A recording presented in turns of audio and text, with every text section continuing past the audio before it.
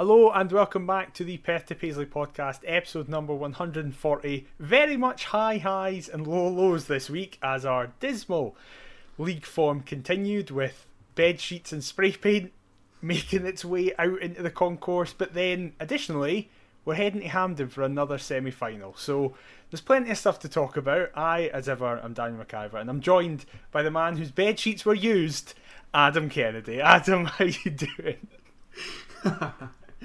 I'm good, thanks, mate. Yeah, perfectly put, that intro. We are an absolute soap opera of a football club, so you never know what's round the corner. But yeah, like you say, devastating lows, but some good highs along the ride. So yeah, all in all, somewhat pleased and equally frustrated. Is that a fair comment? Absolutely, because I'd say I'm in very much the same boat as you. Because as much as we were absolute dog in Paisley, and we'll come on to that, against Killie, it was good. It was much better. It just it goes without saying, but if they could play like that every week, life would be great. What a difference 3 days makes, eh? 3 days, a couple of training sessions, and an AstroTurf as opposed to grass. What a time to be alive. See, that's it. That's what we need. We need to get Astro. Fuck the grass off. We'll get that. It's fine. Oh, we would be absolutely slated. I mean, we are the club that's probably slated from pillar to post most anyway. Could you imagine if we were like one of those sort of perceived bigger clubs in the country to then install an Astro? Oh, we'd get... Yeah, that'd be... Yeah, and saying that, more reasons for us to be hated. It can't be a bad thing. So, yeah, why not? Bring it on. Exactly. Well, we clearly wanted some AstroTurf at the weekend because Hearts travelled to Paisley amongst a league campaign that has not really got going yet, against Stephen Robinson's high-flying St Mirren, against all the odds. And I think a lot of people were going more with hope than actually thinking we were going to get anything. But obviously, before we get into that, we will get into around the grounds, because it was a very interesting weekend of league football, and kind of every single result went against us. Just one of those weekends. Really. Yeah, exactly. So on the Saturday, we had our game, obviously. Hibs. Standard. Up against St Jobbie, even Hibs can beat them. Yeah, Nick Montgomery's Easter Road debut got off to a 2-0 victory. Steve McLean, I don't know how much longer he'll be in the job, because I don't really know what else they're going to do, to be honest. I cannot recall seeing a side that just looks so down so early on as well. Yeah, absolutely. They could get cut adrift at the bottom very easily. I think they will. What with Aberdeen, it looks like they're beginning to motor, so yeah, it could be interesting. Definitely. Killie played to a high-octane 2-2 draw against Dundee. They thought they'd won it with a kind of 83rd minute goal or something like that to go 2-1 ahead, and then 10 men Dundee win equalise in the 93rd minute. So that was some laugh. I see that today Danny Mullen's red card's been thrown out. Josh Mulligan, yes, saw that. Why did I think it was Danny Mullen? Does Danny Mullen even play for Dundee anymore? Not anymore. He did. No, he's just a man who I just think of Dundee. That's just who I think Dundee it is. Dog shit strikers that scored against us. Yeah. Yes, basically, exactly. Obviously, Celtic won comfortably after Joe Hart super kicked somebody in the face and got sent off, so that was some laugh as well. And there was some people being like, well, actually I think it should have been a red card for both players, because there was some form of... It's like, shut up, a guy got studied in the upper chest. Like, for God's sake. Rangers, I don't know what Rangers they're about really this season, as they laboured to a 1-0 win at home against Motherwell, and then, as you hinted at, Aberdeen found form in the Highlands as they won 4-0 very, very comfortably against Ross County, who I don't know if I expected them to go. I know it was a Pittodrie, but I maybe expected them to get something that might be a tighter game, but it very much ended up just being, is this now the start of Aberdeen pushing forward? What did you make of the other results? If we go chronologically, I mean, I didn't expect Celtic to win as comfortably at Livingston. They've proved a tough nut to crack. but it speaks volumes about Celtic now that they've scored more goals with 10 men against Livy than they did with all 11 on the park.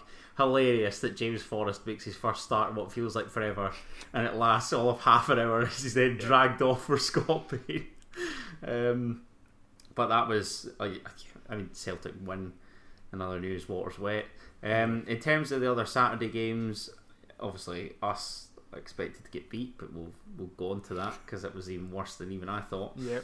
Not in terms of scoreline, but in terms of actual performance. No. Try to think. Killie Dundee fancied a draw, couldn't call a winner there. Wouldn't have been surprised had either won it really. I do think that Josh Mulligan is hard done by with that red card. I'll be honest. I could see why they did it. Yeah. In terms of like, what was the other Saturday game? Hibs, expected. And the Sundays, I did think the Rangers would sneak past Motherwell, but I fancied Motherwell to score. They just, I've been speaking to a couple of Motherwell fans recently. There's one in my class, Ewan, great guy, and he's been sort of saying that Motherwell, just if they had a striker, they'd be even higher up there. It seems like they just get the ball into great areas, but just can't take their chances, finish their dinner. So a lot of Motherwell fans feeling aggrieved that they didn't pick up something at Ibrox, which is mental to say considering their league record against Rangers. And you touched on it. Ross County do have a decent record up at Pittodrie. Yeah. I think it was something like 3 years they hadn't been beat near enough at Pittodrie, which is just insane. But that's obviously come to an end. Aberdeen are such a weird football club. Like, I watched them in Frankfurt thinking to myself, how in God's name was that the team that I saw at the weekend? Like, it was genuine. It was like there was clones. Mm-hmm. And then obviously now I did fancy County to get something. I thought that'd be a draw. Just when you've had that ultimate high and been so close to beating a side that was in the Champions League last year, that won the Europa the season before last, to then play, with all due respect, Ross County at home on the Sunday. I mean, I wouldn't have been arsed as a fan nipping along to that, so I can't imagine how the players would have felt. So that was the only real surprise, I think, for me, was Aberdeen blitzing Ross County, and sadly now looking as though they're gonna kick on. Any major shocks for you? No. Not really. As I say, I was kind of thinking that I could have easily seen Aberdeen winning, but it was more just like, oh, I think it'll be a tight game. Like, it's not going to be too easy for them. And then within an hour, they were 4 goals up, and it was kind of just like, all right, okay. Because their only other domestic win was Stirling in the League Cup. Yeah. Which is mental, considering Crazy. we're 6 league games in. Yeah. But yeah, I mean, he had to get a result, but it's obviously now in such a comprehensive fashion. The sort of positive that we take from this is it keeps Barry Robson in the job that little bit longer. Very true. So we'll go with it. Take that. I think there's a lot of Hearts fans, probably us two included, that aren't really convinced. So if it keeps him in the job, then so be it. Absolutely, take that. Well, as mentioned, we travelled to Paisley to try and get a result, and the team that Stephen Naismith named was this. It was a slight tweak in style and tactics, as obviously Xander Clark retained his place in goals. It was a back 4 of Kingsley, Rolls, Kent and Atkinson, then a 3 of Benny Beningame coming in from the start, which was very surprising, Callum Neuenhoff coming in for the start, and Cammy Devlin, and then the remaining 3 was Liam Boyce, Kenny Vargas and Lawrence Shankland. Now, first of all, what did you make when you saw the team, and in particular Benny Beningame starting? I love that man, but there was a part of me that thought, please do not be another Rosenborg. If he's fully fit, then he plays. But the concern was chucking him in right from the start. I would have thought that a half-hour cameo, perhaps even in this game, might have done him, or I don't know, just try and ease him in. Yeah, that's fair. To chuck him in from the start, given what he's been through recently, was brave, bold, but it seemed like a decision that paid dividends in the end. My concern was in attack, really, because that front 3 of Boyce, Shankland and Vargas, not a great deal of width, bar really Vargas. Liam Boyce drifts in centrally, so it's quite narrow up there. And I think when you've got the three in midfield that we selected, not to suggest that like players get in one another's way, but you know what I mean. It does tend to become more crowded, and I think we need to stretch that pitch. It is like for a small stadium, it is quite a wide park. So yeah, I would have quite liked to have seen some width, because certainly when we're talking about the opening goal, St Mirren exploited us in the wide areas. So a bit concerned in that respect, but again, like Liam Boyce proved how pivotal he was against Aberdeen, so you can't really begrudge the management team for giving him a start, Naismith for giving him a start. Yeah, I don't know. I was pleased with the midfield trio because I think Callum Neuenhoff, we'll talk about him at Kelly, but I think now it's beginning to click. It's the wheels are in motion, so to speak. He and Devlin are forming a decent wee partnership. Whether Benny can break into that, I'm not too sure. But yeah, all in all, not a bad team. But I was certainly wary of St Mirren's threats because they are absolutely flying.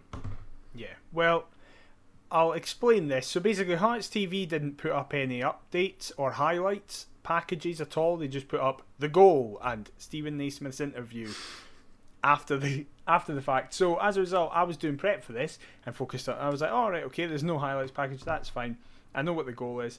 Then did all my command notes, went and sat down, and then Adam made the point there was Sports Scene, and I just totally forgot that Sports Scene was even though I watched Sports Scene at the weekend to see us back for some reason. I don't know why I did that. Lucky you that you forget that Sports Scene exists. Yes, goodness, exactly. What an abysmal programme. So basically, the St Mirren part of this is more just going to be a discussion because I don't have notes to go through each moment, but honestly, we didn't really do anything that would suggest moments anyway. And do you know what? We've been that down in the dumps with recent results that let's just be as positive as we can about the League Cup. So absolutely, that's a very good point. The St Mirren, we've crossed that bridge. We'll talk about it, but that's secondary, isn't it? So the main thing that happened was St Mirren scored one of the most infuriating goals you'll see this season. One of the most Hearts goals you'll ever see in terms of from a defensive sense, because it's just the same old nonsense like time after time, and it's so annoying because it's so preventable. If you've not seen it, you'll be absolutely shocked to hear that Hearts conceded from a cross, as it is played all the way out to the near side, camera side. There's some width, but it's not that much that it should be causing us this much issue, and it's an alright ball in, fizzed in from the left hand side, but it's going into a ruck of bodies that you're like, right, that's fine. Frankie Kent standing there, he'll either put his foot through it, or Xander Clark's there, he'll just literally kneel down and catch it. That's fine. And evidently, both men I just said there thought the other one would do just that, because Kent leaves it for Clark, Clark leaves it for Kent, goes all the way through to an on-rushing Ryan Strain, who always seems to score against us. Particularly Paisley. Yep. And all he has to do... His previous goals have been a lot more impressive than this one, because he literally just has to pass it into the back of the net. It's 9 minutes in or something, and we're 1-0 down to just abysmal defending. Same old. Old habits die hard. It's just... Now, Clark apologises to Kent. So clearly what happened was that Kent heard a shout to leave it, and I don't know what Clark then does, but my argument is it's Kent's in front of it, just put your foot through it.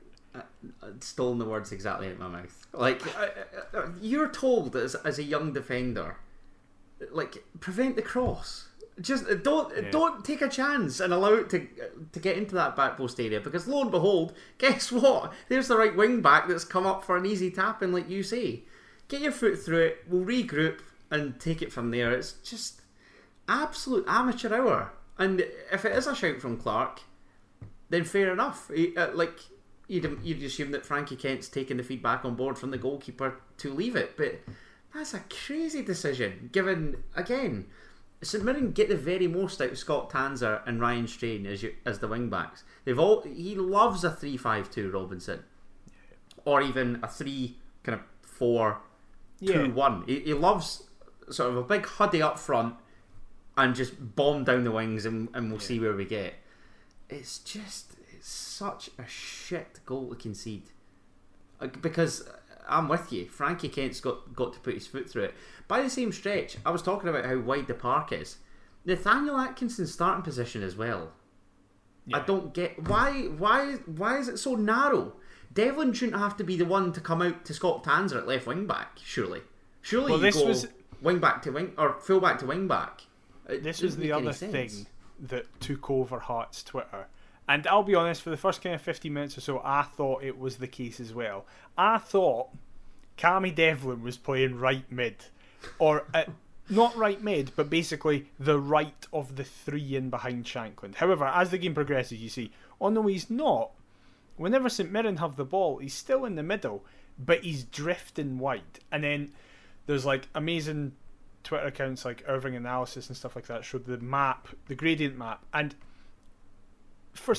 it was the first time we've ever done it, and I don't know if Naismith was just thinking this will counteract what St Mirren are doing instead of thinking, well, this will benefit us. But we played basically like an asymmetric formation. So on the left hand side we had Kingsley, Vargas, and then Neuenhoff kind of drifted out there as well. So we had a massive overload on one side, and then on the other we had Nathaniel Atkinson up that channel. What that then meant is that whenever Tanser got the ball, Devlin either had to leave his man in the middle and come across, because otherwise Atkinson has no protection, or Atkinson has no protection and just has two people running at him constantly, and there's not much he can do.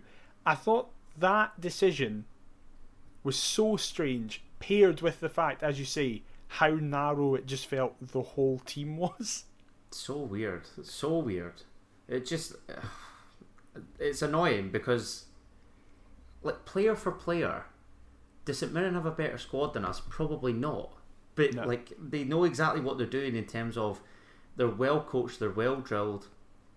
They've got a system that gets the best out of the playing squad. He recruits for exactly what he wants. It all works. It does work. Yeah.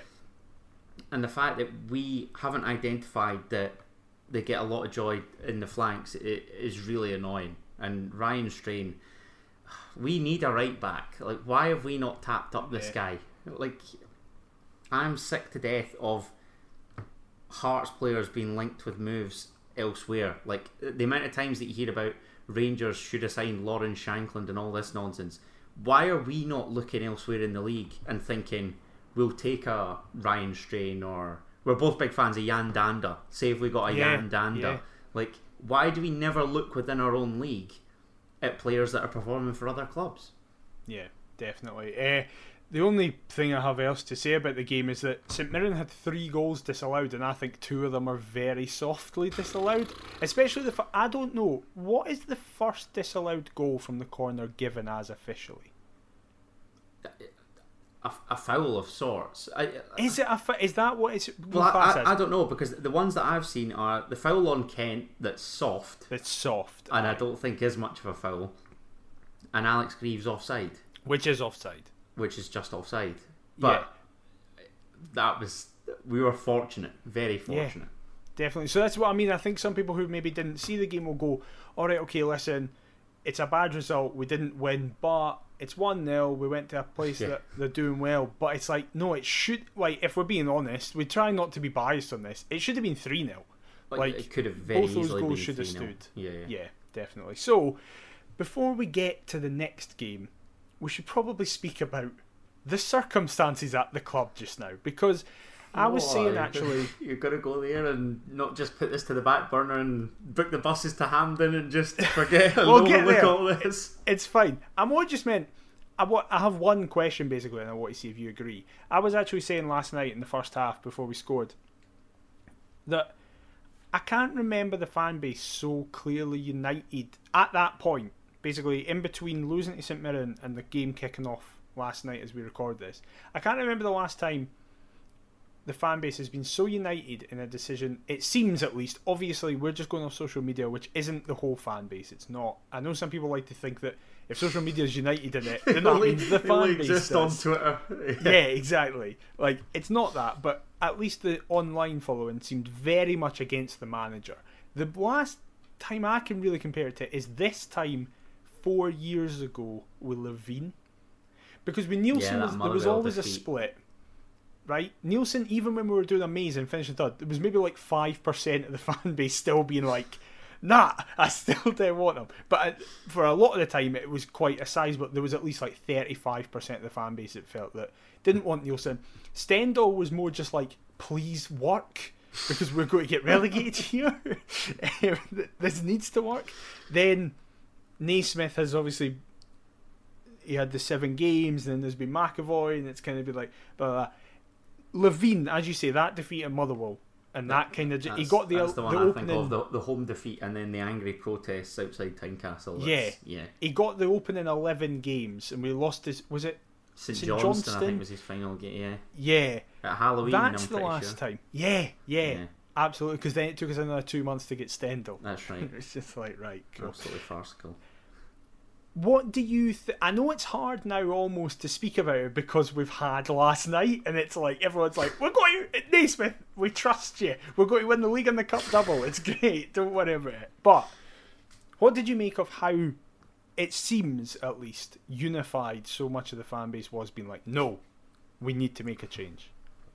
I don't know, because there's a part of me that feels as though it's not even like the fans wanted necessarily a change in the dugout. It's more kind of other questions that need answered, and this is what I'll kind of get to later on when I think about the Kilmarnock game, because if you're asking me personally what my biggest gripe is, it's been recruitment of the past few windows. There's some that don't believe that Stephen Naismith is a decent enough manager / coach. I don't know. I'm sort of willing to give him a chance, because I do believe that Steve Clarke held him in such a high regard. So there clearly is something there.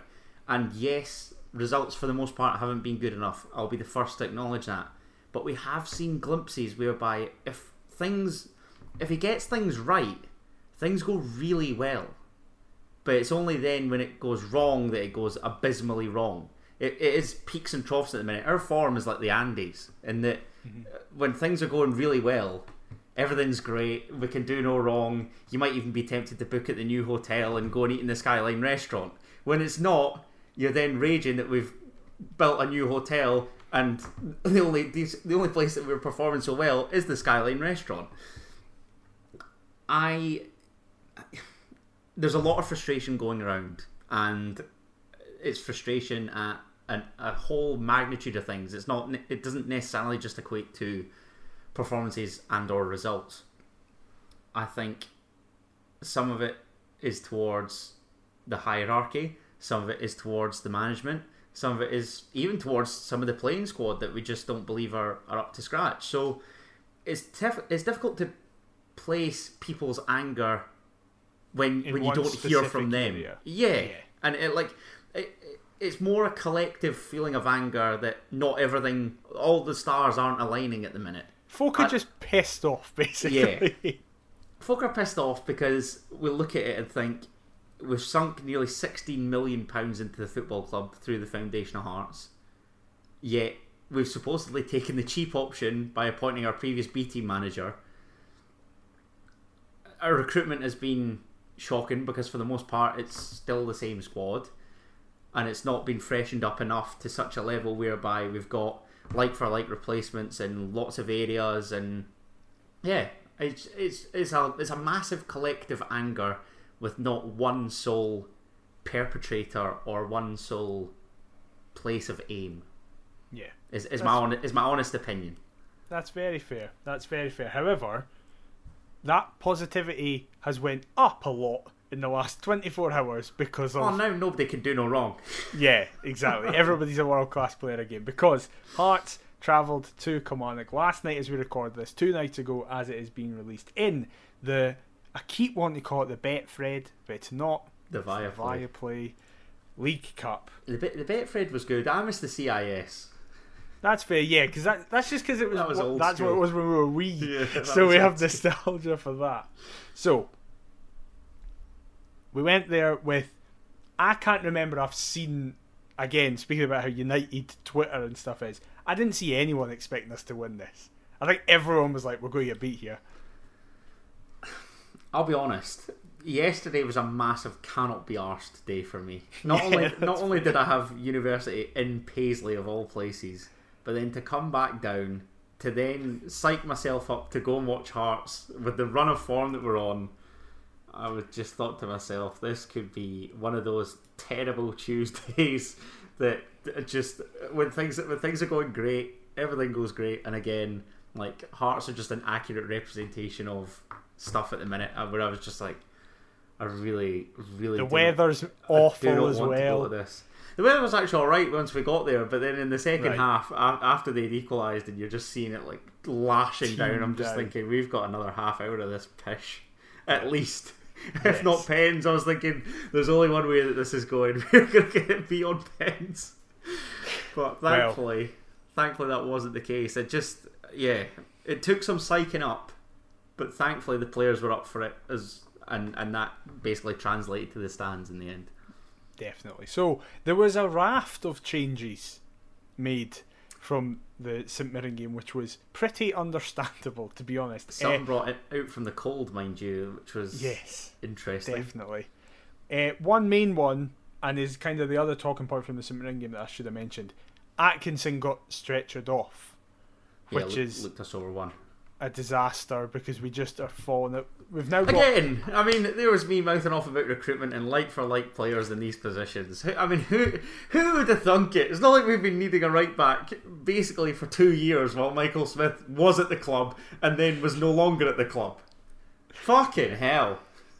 So, very much hope Atkinson's okay. But Toby Sibic came in to replace him. Benny Beningame and Liam Boyce were also both dropped, as Alan Forrest came back in on the left-hand side. And the first start of the season for a Mr. Number 7, George Grant. When you saw the team... Oh, obviously, the rest of the team is the same as it was against St Mirren. What did you make of that when you saw that lineup? I think it's been shown online what you thought of the lineup, as many people have called you out for your thoughts on the lineup. A player who I would never criticise. Yeah, exactly.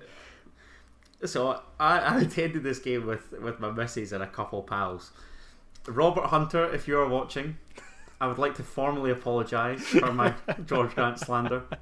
It was a wonderful goal. I didn't feel as though he did a great deal else. I thought his passing was erratic, but what a wonderful finish. Really? Yeah. I thought he was man of the match. No. I thought some of his passing was shocking. But what a goal, as we'll get into. So Rab, I accept that you know your stuff. It's nice to see him in that 10 position, and now there's a real chance for him to nail that down as a starting berth. How's that for an apology? Alright, you got me. I wasn't happy with the team. Sorry. We're not allowed to criticise anymore. Nobody else allowed to say no. George Grant had a 94% pass accuracy in that game last night. No, he did not. Yeah, he did. No, he did not. Apparently. 94%? I can't remember him misplacing many passes. No, you're having a laugh. Apparently. I'm not having that. Surely not. Where are you seeing that?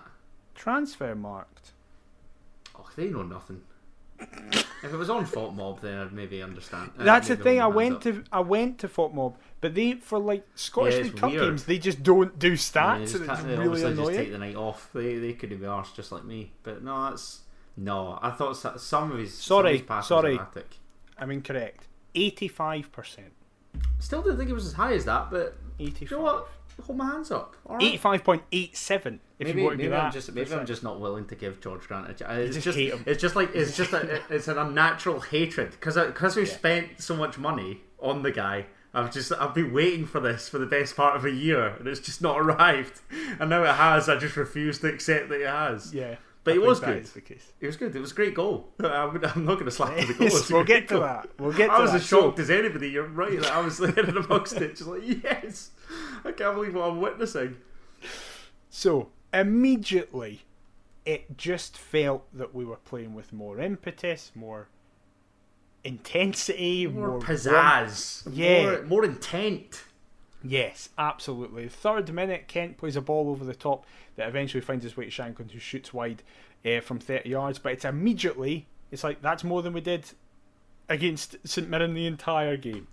Yeah, I don't mind Frankie Kent playing out from the back. Kai Rolls playing out from the back, I'm not as happy with.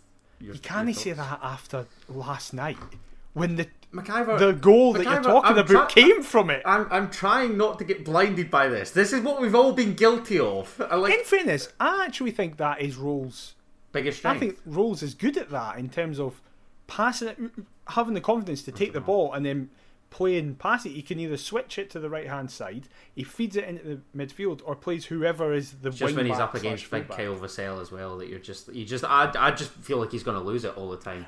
I get that if Vassell's charging them down, but weirdly I never felt whenever Rolls had the ball, I didn't feel like as Adam is getting attacked by the fly that George Grant has sent round to his house to fuck him up. I never felt that Vassell really pushed on Rolls. There was obviously moments when the ball's in transition that Vassell was getting up against Rolls, but I mean when Rolls had the ball, I expected Vassell to just constantly clatter him, be harrying them. But he never really did. It was weird. I don't know. But maybe I'm just a nervous wreck at the minute. You hate everybody, basically. I don't hate everybody. There's just some that I hate, but they're proving me wrong. So long may that continue. 11th minute, Kennedy does well to get past a few Hearts players. There's a bit of controversy here as Shankland makes it very clear to Steve McLean as Kai Rolls is actually down hurt on the ground and Matty Kennedy does not care. Oh my and just God. pushes forward. Forgot about that. Going for it, but his effort is actually really well saved by Xander. That's all Kelly did in that first half. I really is. did not feel once threatened that they would take the lead. Very much before so. we did, which was good. I think again, when we've had that performance in Paisley and we've been, for want of a better word, peppered. We needed a more assured, commanding display at the back. We got that because Kelly didn't really pose a threat, and then we were able to kind of conjure up our own chances, which was good to see. It was a decent performance right from the off. Still conceding the odd opportunity, but again, that Kennedy one was probably the only one really of note. So thankfully we weathered the storm in more ways than one, as we'll get on to that second half. Very much so. 2 minutes later, actually, Vargas does well on the break to find Grant. Grant then links up with Shankland, whose effort is then deflected out for a corner. But then, after about another half an hour of us just kind of keeping the ball, doing well, trying to find pockets of space, I felt Sibic was doing really well on the right-hand side to push forward. It's something that Sibic is clearly confident in doing, where he just gets the ball and just does that run where he's just like, I'm a train, no one is stopping me, get out my way. And because he's so big, most wingers can't do anything to him. He's an athlete, as we were told me. My missus absolutely loves him. I'm more concerned that she loves him more than she does me. It would be justified. But yeah, I feel that. Yeah, I don't blame her. But exactly. He's got a chance as well at right back, really. Now, definitely. Isn't he? I mean, I know that centre half's probably where he'd prefer to play. I know that some want to stick him in midfield because they believe that he's got kind of, I guess, that mobility and that presence, and he's not slow. He's an athlete that is still a wee bit raw technically, but I do think he's a good player. He's very annoyed at his passing stats in FIFA. That is sensational as well. He's got every right, and his shooting. Can I just say that dink at Easter Road? They clearly were not watching that. He's got every right to be pulling them up for that. But shocking. My point is, he's improving week upon week. Yeah. When he gets a run in the team, you see it. When he's in and out of the team, and there's like a general rustiness, I don't think he's anywhere near as effective. So now he's got a chance to really staple himself in the team, and hopefully he can make that right back berth his own. Well, speaking about someone trying to stake a place in the team, we did open the scoring. So there was a bit of stramash on the edge of the Killie box between Cammy Devlin, Alan Forrest, and about 3 Killie players. It then pings forward, and I'm watching it on TV, out the corner of the screen, Kai Rolls just comes steaming forward, picks the ball up, and then does that thing that you see centre halves do, going, oh, okay, no one's really showing for a pass, so I'll just kind of keep running, and it makes opposition players go, what is the big centre half doing? What do we do here? He then perfectly finds Shankland, who just puts it on a plate back in front of George Grant, edge of the box, and he basically just passes it into the far corner, past Dennis in the Killie goal. It's 1-0. It's very well deserved, and just buzzing for George Grant. Pandemonium, disbelief, everything. There was a lot of pent-up frustration that was unleashed at that goal. Aimed at George Grant specifically. It's a fitting scorer, actually, for all that frustration to just come out into the open. I could not believe my eyes, and it's a wonderful goal. It's a really well worked goal. The layoff is perfect from Shankland, inch perfect, and as you say, he just caresses it into that bottom corner. It's so easy to kind of just lash at it, or just, I don't know, sort of bend it over the bar, high into the stand, but he knows exactly what he's doing, gets his head over it. Lovely placement, and a great goal. This is a chance for him now.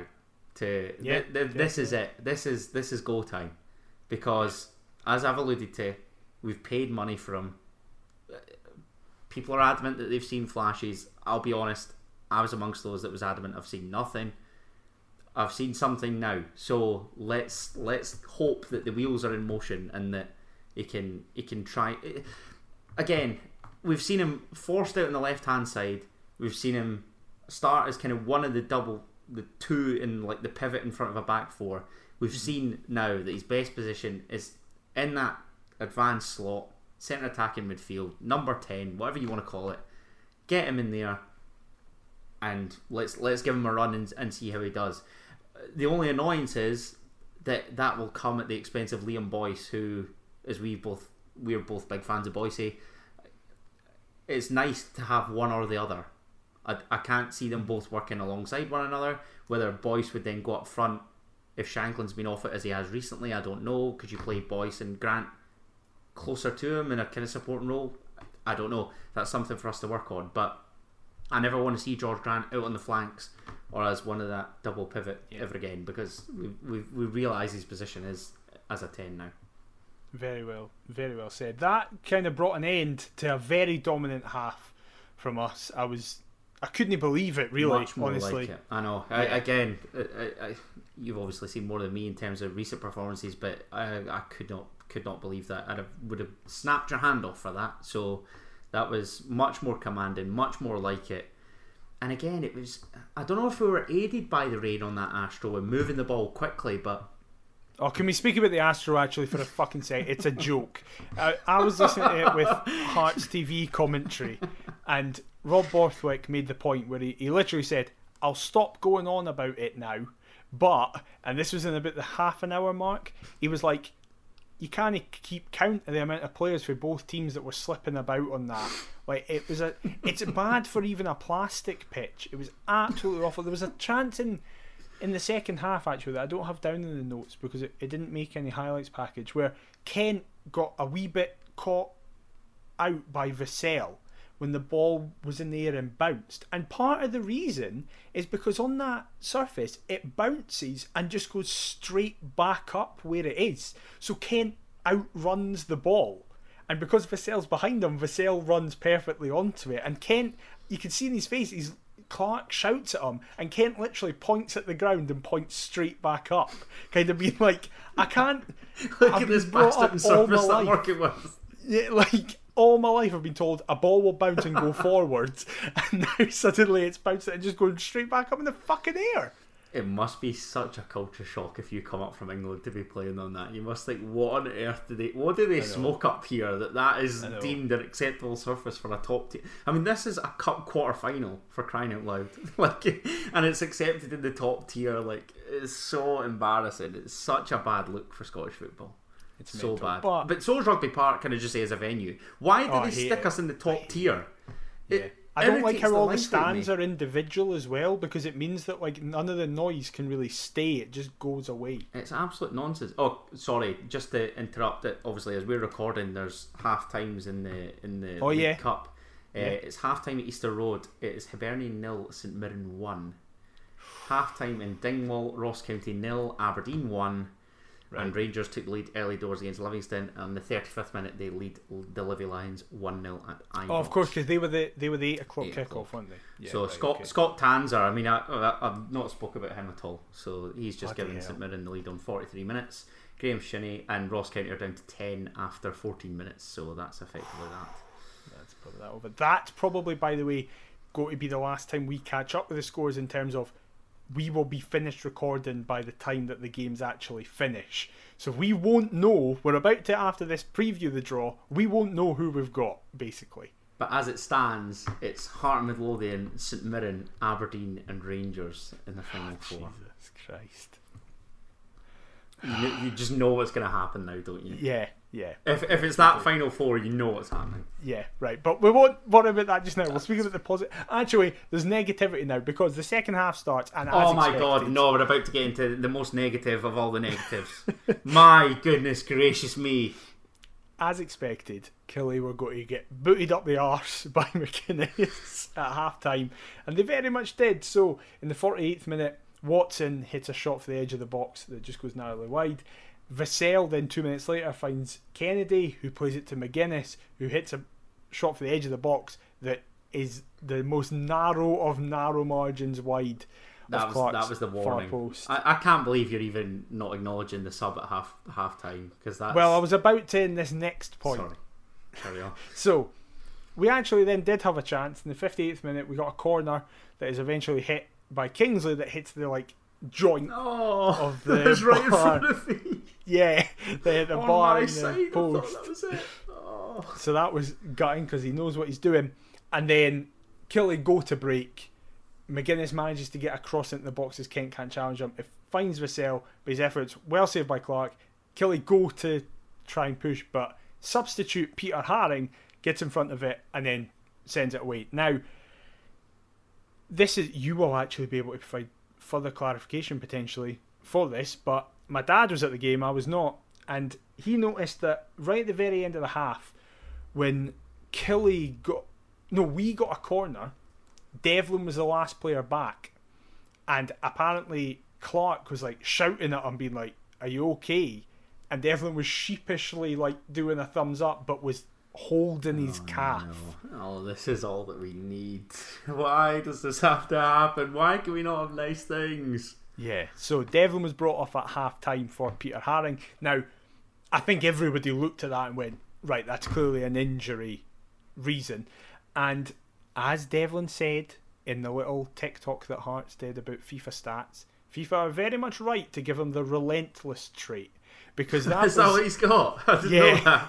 Yeah, so that's part of why we were so good in that first half and why I thought the balance of the midfield was really good.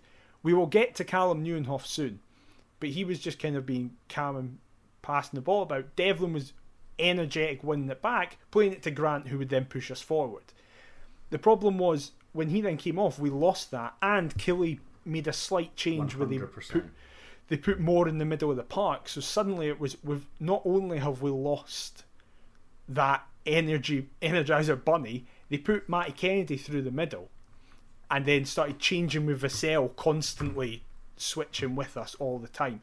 So we just lost something in the middle of the park. And they also brought on Corey and Daba at left wing back because he'd started with 4 centre halves across the back 4, and they literally went 3-5-2 and just as if to say, right, let's flood the midfield because Peter Haring cannot keep up with anything.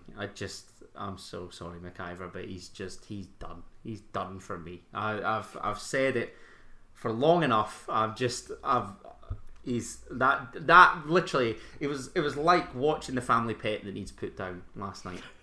That's what it was like. I just thought to myself, just end it now. Just put us out of our misery. I've accepted that he's gone. I'm over it. I'm sorry, but no. Really sad. But thank you for your service, Pete, but you are done. Well, speaking about really sad things, Killie equalised. That was really sad. That was really sad. That was a big sad. It was kind of pinballing back and forward in the air for a wee bit, and then it eventually ends up at Kyle Vassell, who plays in Matty Kennedy on this near side to the camera. Kennedy's standing up by Sibic, but then moves his feet really quickly and manages to get a ball in that takes a slight nick off Sibic's foot. if you see it back, but he just can't block it in time. And then, basically, Hearts concede a cross. I'm sure you're all absolutely shocked to hear that. But Brad Lyons goes up. Kingsley's trying to mark him, but he pushes past Kingsley and just kind of sticks his head down towards it, headers it downwards. It's in. There is a check for handball, but that would have got us out of jail. But let's be honest, like it'd been coming. It'd been coming. Yeah, definitely. The annoyance is, I could stomach it if it was a Stuart Findlay, if it was a Kyle Vassell.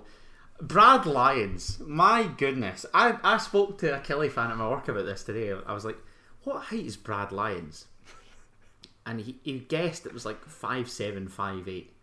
And I think eventually we found out he's 5'9". 5'9". Only Hearts concede goals, headed goals at that, to 5'9" midfielders.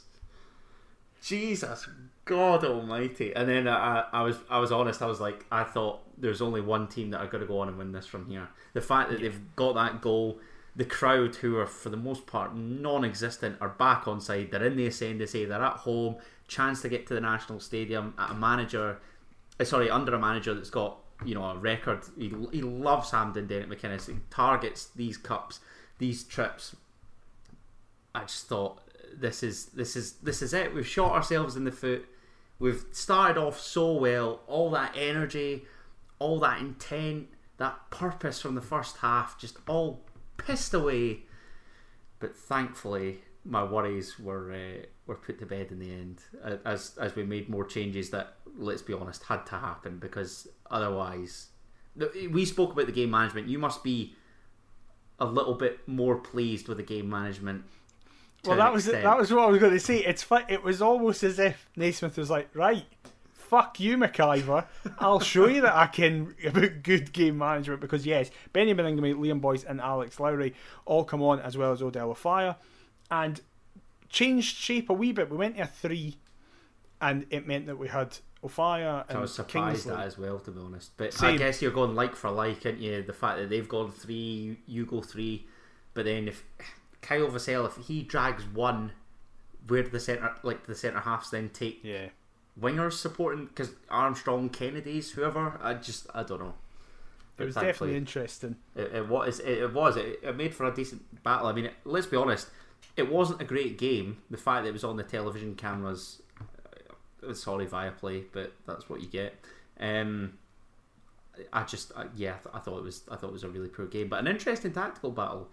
It seems as though he's come out on top in, so that's encouraging.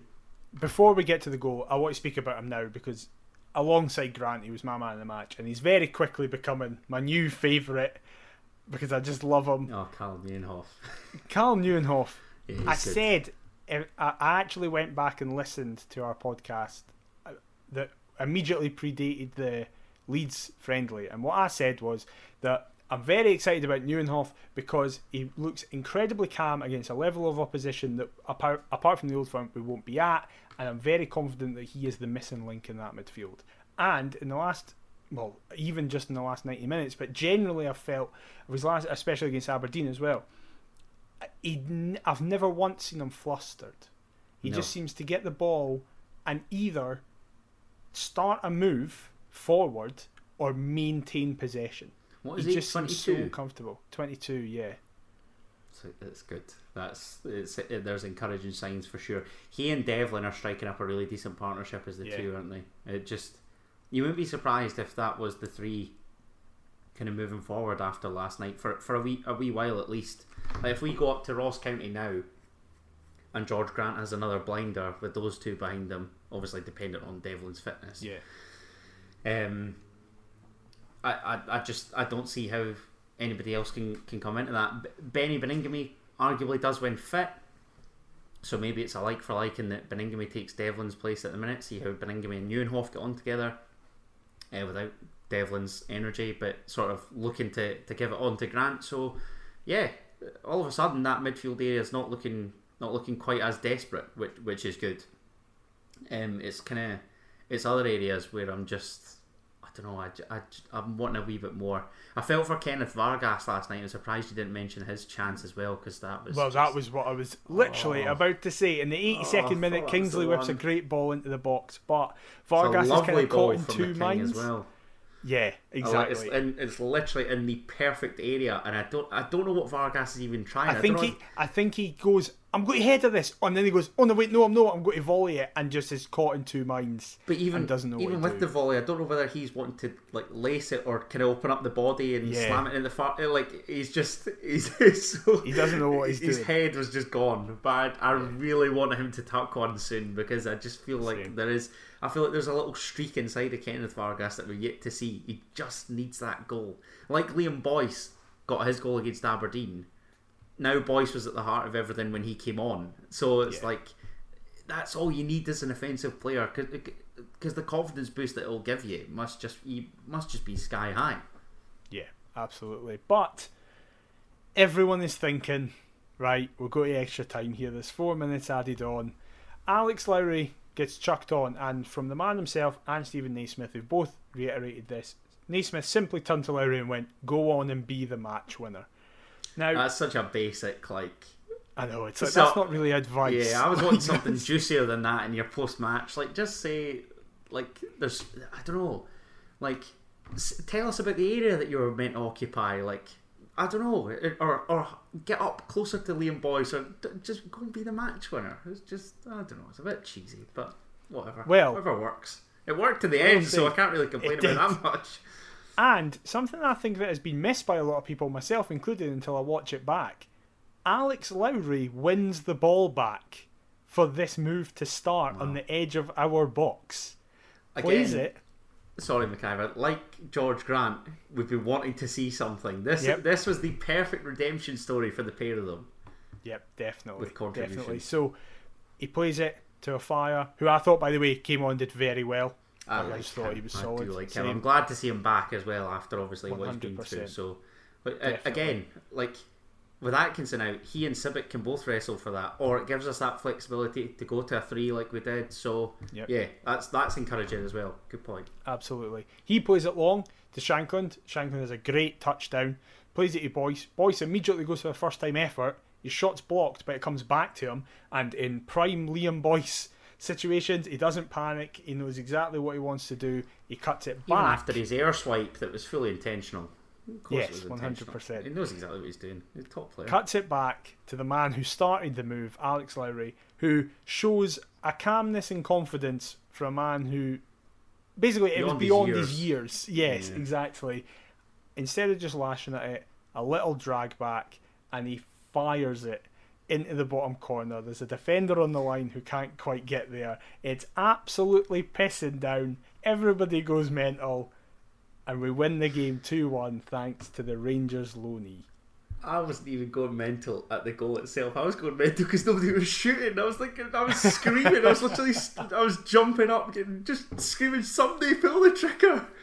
And thankfully he did it. Just brilliant. You cannot beat the feeling of a last minute winner. Give me that over a 4-5-0 every day of the week. Yeah, there is something about a last minute winner, and particularly when it comes in kind of, I don't know, I'm saying this a lot given the run of form that we're on, but just like when we've been put through the mire a wee bit recently, it makes it all the sweeter that you've just, I don't know, as you say, you know, there have been Hearts fans in their hundreds, thousands that will have come down from Edinburgh in the pissing rain, a cold Tuesday night, thinking, please don't go to extra time here. The fact that we've taken the lead in this game, the fact that we're on this horrible Astro against just an absolute gang, again, like the circumstances surrounding it, the fact that it's a chance to get back to the National Stadium. We talk about all the time that Hearts should be aiming for Hampden every single season through one of the cup, both cups, all that, and we just feel as though like that goal's just set us back. But to then not panic, trust in what we're doing.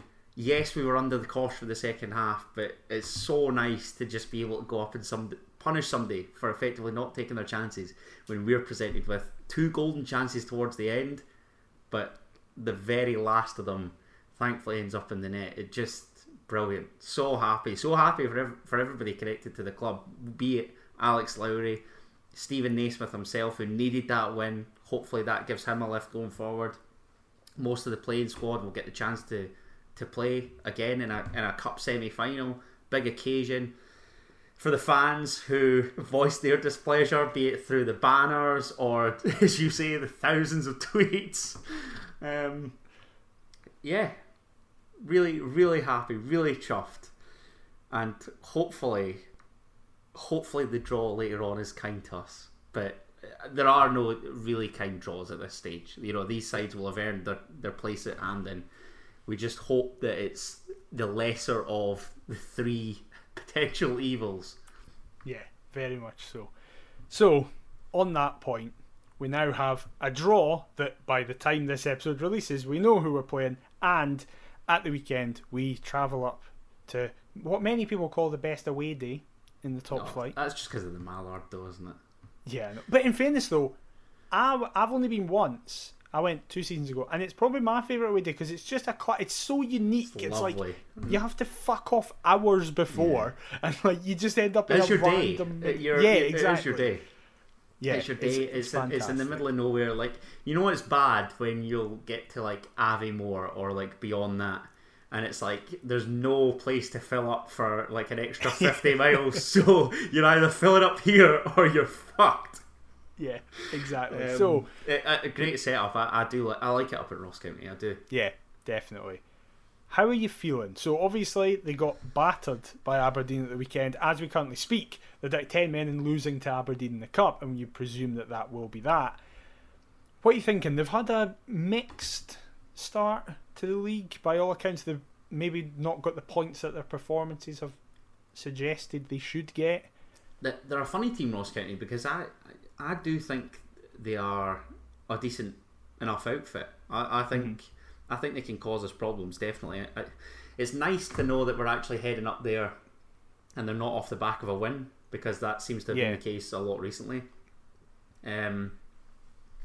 My main concern is probably Jordan White and him occupying our centre halves.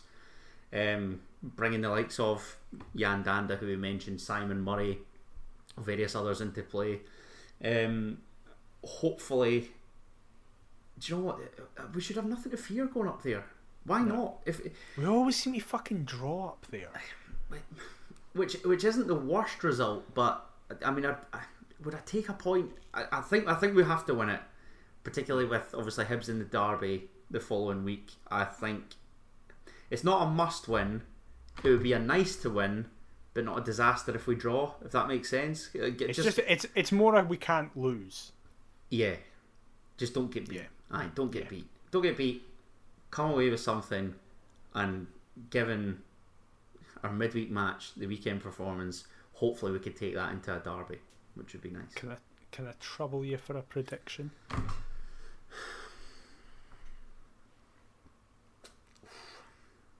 you going with a draw? Are you going to say we're going to one win? each? It just. I was going to say one each as well. Screams out here, doesn't it? Yeah. But I'll be optimistic and I'll say that we've won 2-1 on the road, so I'll back us to do that again.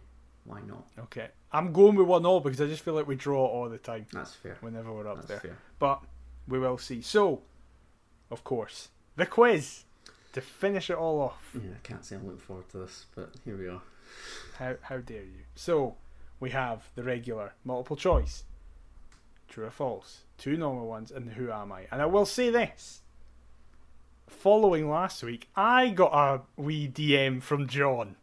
Did you? So therefore, we have another absolute bastard of a who am I. I was going to ask what did it say, but now I've just found out what accepted it's some evil who am I. So John Cleland fucked me over last week, and we'll see if he fucks you over this week. Thanks for that, John. I'll remember that. Yeah, we'll see. So, we are, however, starting with just a regular question. So, in what has become quite a fiery fixture recently, how many red cards have been shown across the last 10 meetings between Hearts and St Mirren? Jesus. Across the last 10? The last 10 games, in all competitions, how many red cards have been shown? Right, anything over 4 is probably ridiculous. I've got 3 in my head, and I don't know why. I'll give you if you're 1 out either way. I'll stick to my guns and say 3. You are exactly half wrong. It is 6. Really? In 10 games? Yep, 6 in the last 10. Since when? I couldn't even name any of them. It's mental. 6 in 10? Yep. Have you got them to hand? No. Yes, I can get them. Oh no, I don't have. I can tell you the fixtures in which there were red cards. Right, okay. For example, I can remember one that last season was under Naismith when Haring got sent off, and it was an absolute joke of a red card, and we got it successfully. I can remember Snodgrass getting sent off as well. Snodgrass did also get sent under off Robbie. against That's them. right. So that was Robbie's here we last go. game, wasn't it? So from 2021 onwards, St Mirren went down to 10 men 7th of August. St Mirren went down to 10 men 27th of November. St Mirren went down to 10 men the 26th of February 2022. St Mirren went down to 10 men on the 7th of January 2023. We went down to 10 men on the 8th of April this year, and then we went down to 10 men Haring. 6 in 10? That is remarkable. Yep, it's mental. Jesus. Wow, unbelievable. Fair enough. That's a great question. That's surprising. So 60% of the last 10 matches have seen a red card. Oh, I'll stick your money on that. I will just say that is Ellie Yuan just equalised for Hibs. I saw that they'd scored. I didn't want to say that. I thought that you were, brushing over that. Yeah, great. No, it's fine. Now, listen, if they get through, you know where it's going. Yeah, exactly. So, multiple choice. And let's see if you pay attention to who you follow on Twitter. Oh no. How many seconds had Alex Lowry been on the park before he scored? Absolutely no idea. So is it A 40, B 45, C 50, D 55, or E 60 seconds? 5 options? Jesus. Yep, you're getting 5. What did you go from? 40 to 60? 40, 45, 50, 55. Yeah. Yeah. I have no idea. 55? Oh, you're 1 off. It was 50. Oh. Ouch. 50 seconds he'd been on the park. Who posted that? What wee nerd posted that? That was the BBC Scotland. Not exactly why I didn't see it. Well, let's see if you follow anybody else, because who was the last Hearts player to score as a substitute in injury time? Suso Santana. Well done, he follows Hearts stats. Hooray! Love Hearts stats, me. Couldn't believe that, by the way. That was the last game. 11 years. Jesus, because Craig Beattie scored the opener. I thought you might ask that as well. Yeah, Beattie and then Suso at the end. That Ian Black pass. Oh, beautiful. Exactly, the touch from Beattie to set himself, and then he just pokes it. Great goal. I remember being furious at Suso at that goal, because I was like, just go to the corner. What are you doing? Just go to the corner. And then the finish is outrageous. It's ridiculous. Yeah. It's so good. And yes, and well it done. just pans to Paolo. It just, yeah. Beautiful. Amazing.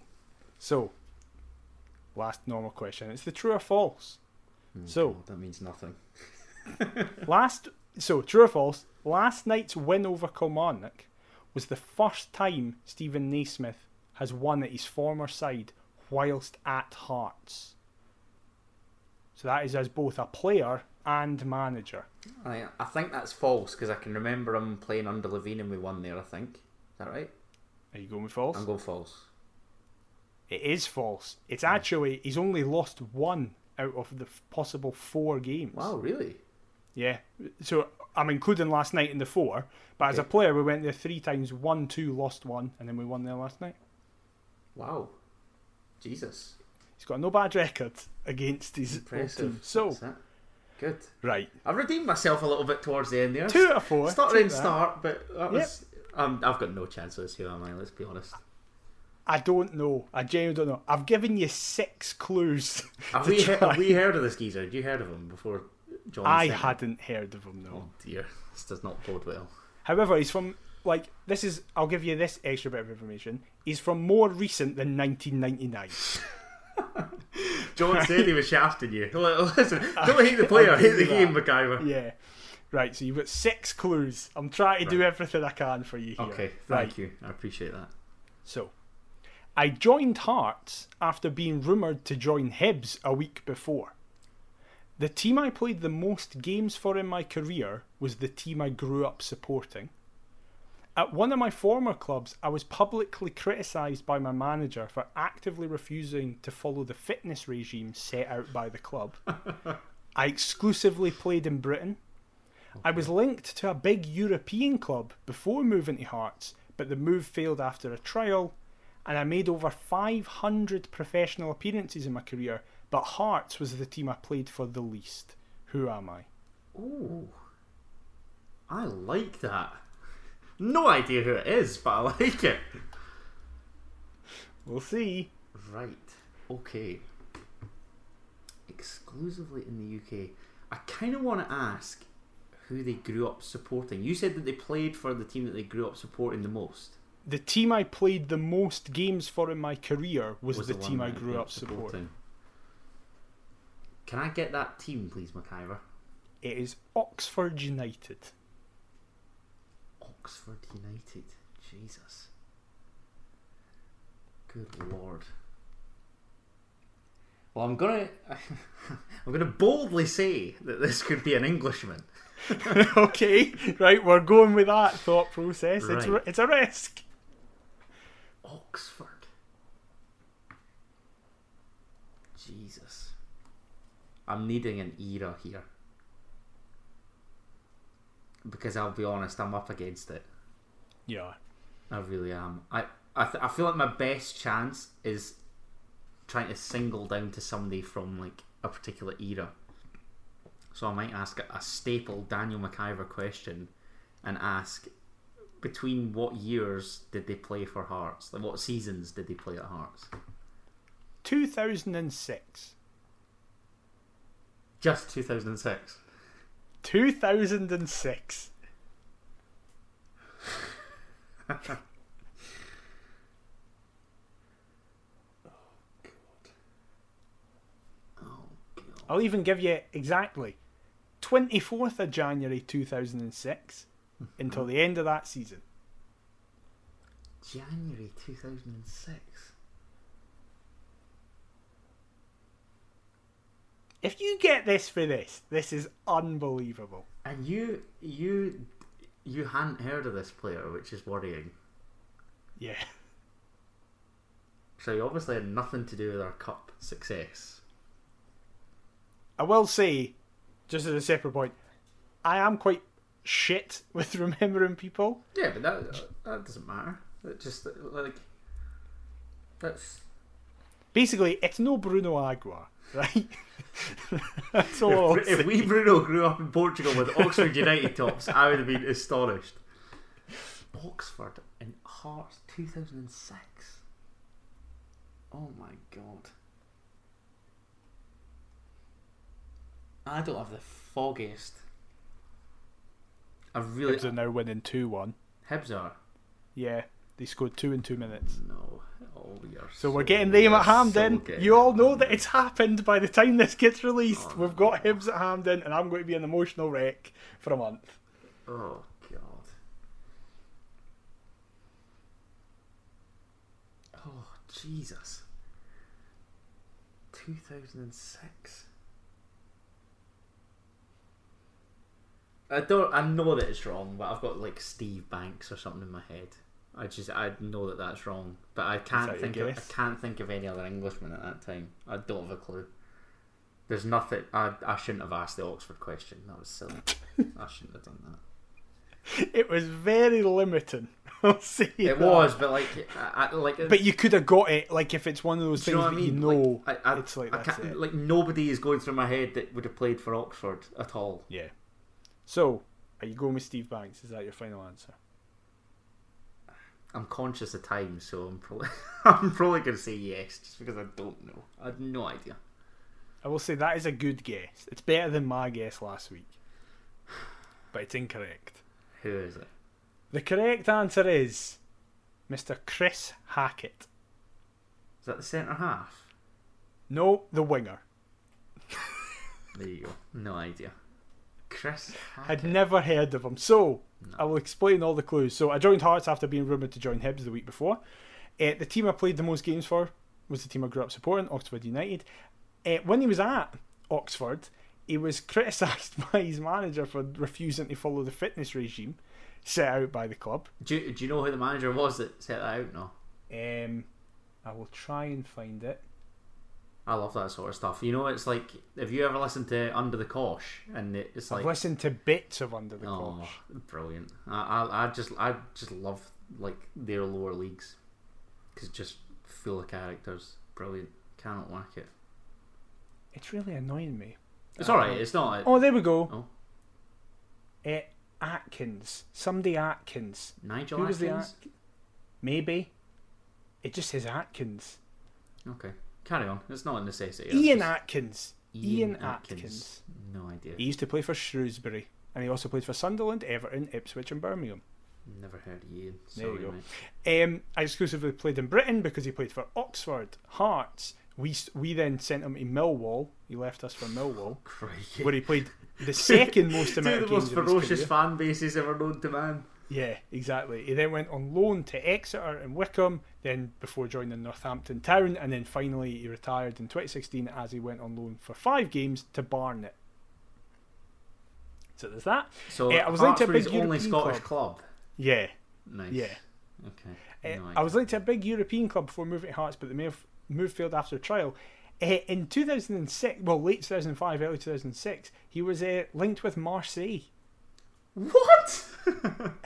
Ahead of the 05-06 season, Hackett was linked with a surprise move to French giant Olympique de Marseille, but it went no further than a trial. So he had a trial, Marseille. and this is 05 Marseille as well. And you end up at Hearts. Yep, you don't even get a club. Oh my. Oh no, he was at Oxford. Sorry, we got him from Oxford, so he went on He trial. could have gone from Oxford United to Marseille. Yeah. That is wild. Mental. And then finally, I made over 500 professional appearances in my career, but Hearts was the team I played for the least because he featured a grand total of 1 start, 1 substitute appearance. No wonder. No wonder. I've never heard of the bloke. So What was his name? John Chris Hackett. Chris Hackett. John's done us both there. We both say who am I. At least it was fair. In fairness to him, they were both equally hard. Get up, you John. So if you have any other who am I's, please do give it to us. Maybe give us somebody who's played 5 games or was alive and playing for us when we were like 7 and above and like have memories. But if you just want to give us somebody for the day we were born, that's fine. We'll try and do it anyway. But anyway, we hope you have enjoyed this episode at the very least. If you have, please let us know on social media at Paisley on everything. If you've enjoyed it, please leave us a review on your podcast platform of choice. If you're watching us on YouTube, please leave a like, subscribe and comment. That massively helps us. Paisley@gmail.com if you want to fire us over an email as well. Adam, where can they get you on all the socials? You can get me mouthing off about Chris Hackett's wild and wonderful career at Adam T. Kendall. And what about yourself, mate? I'm at DMcIver22. We'll be back next week to discuss the fallout from the draw that you now all know what happened. Hibs at Hampden in the semi-final. The Ross County game and anything else that happens in between. But until then, we'll see you next time. Bye-bye. Come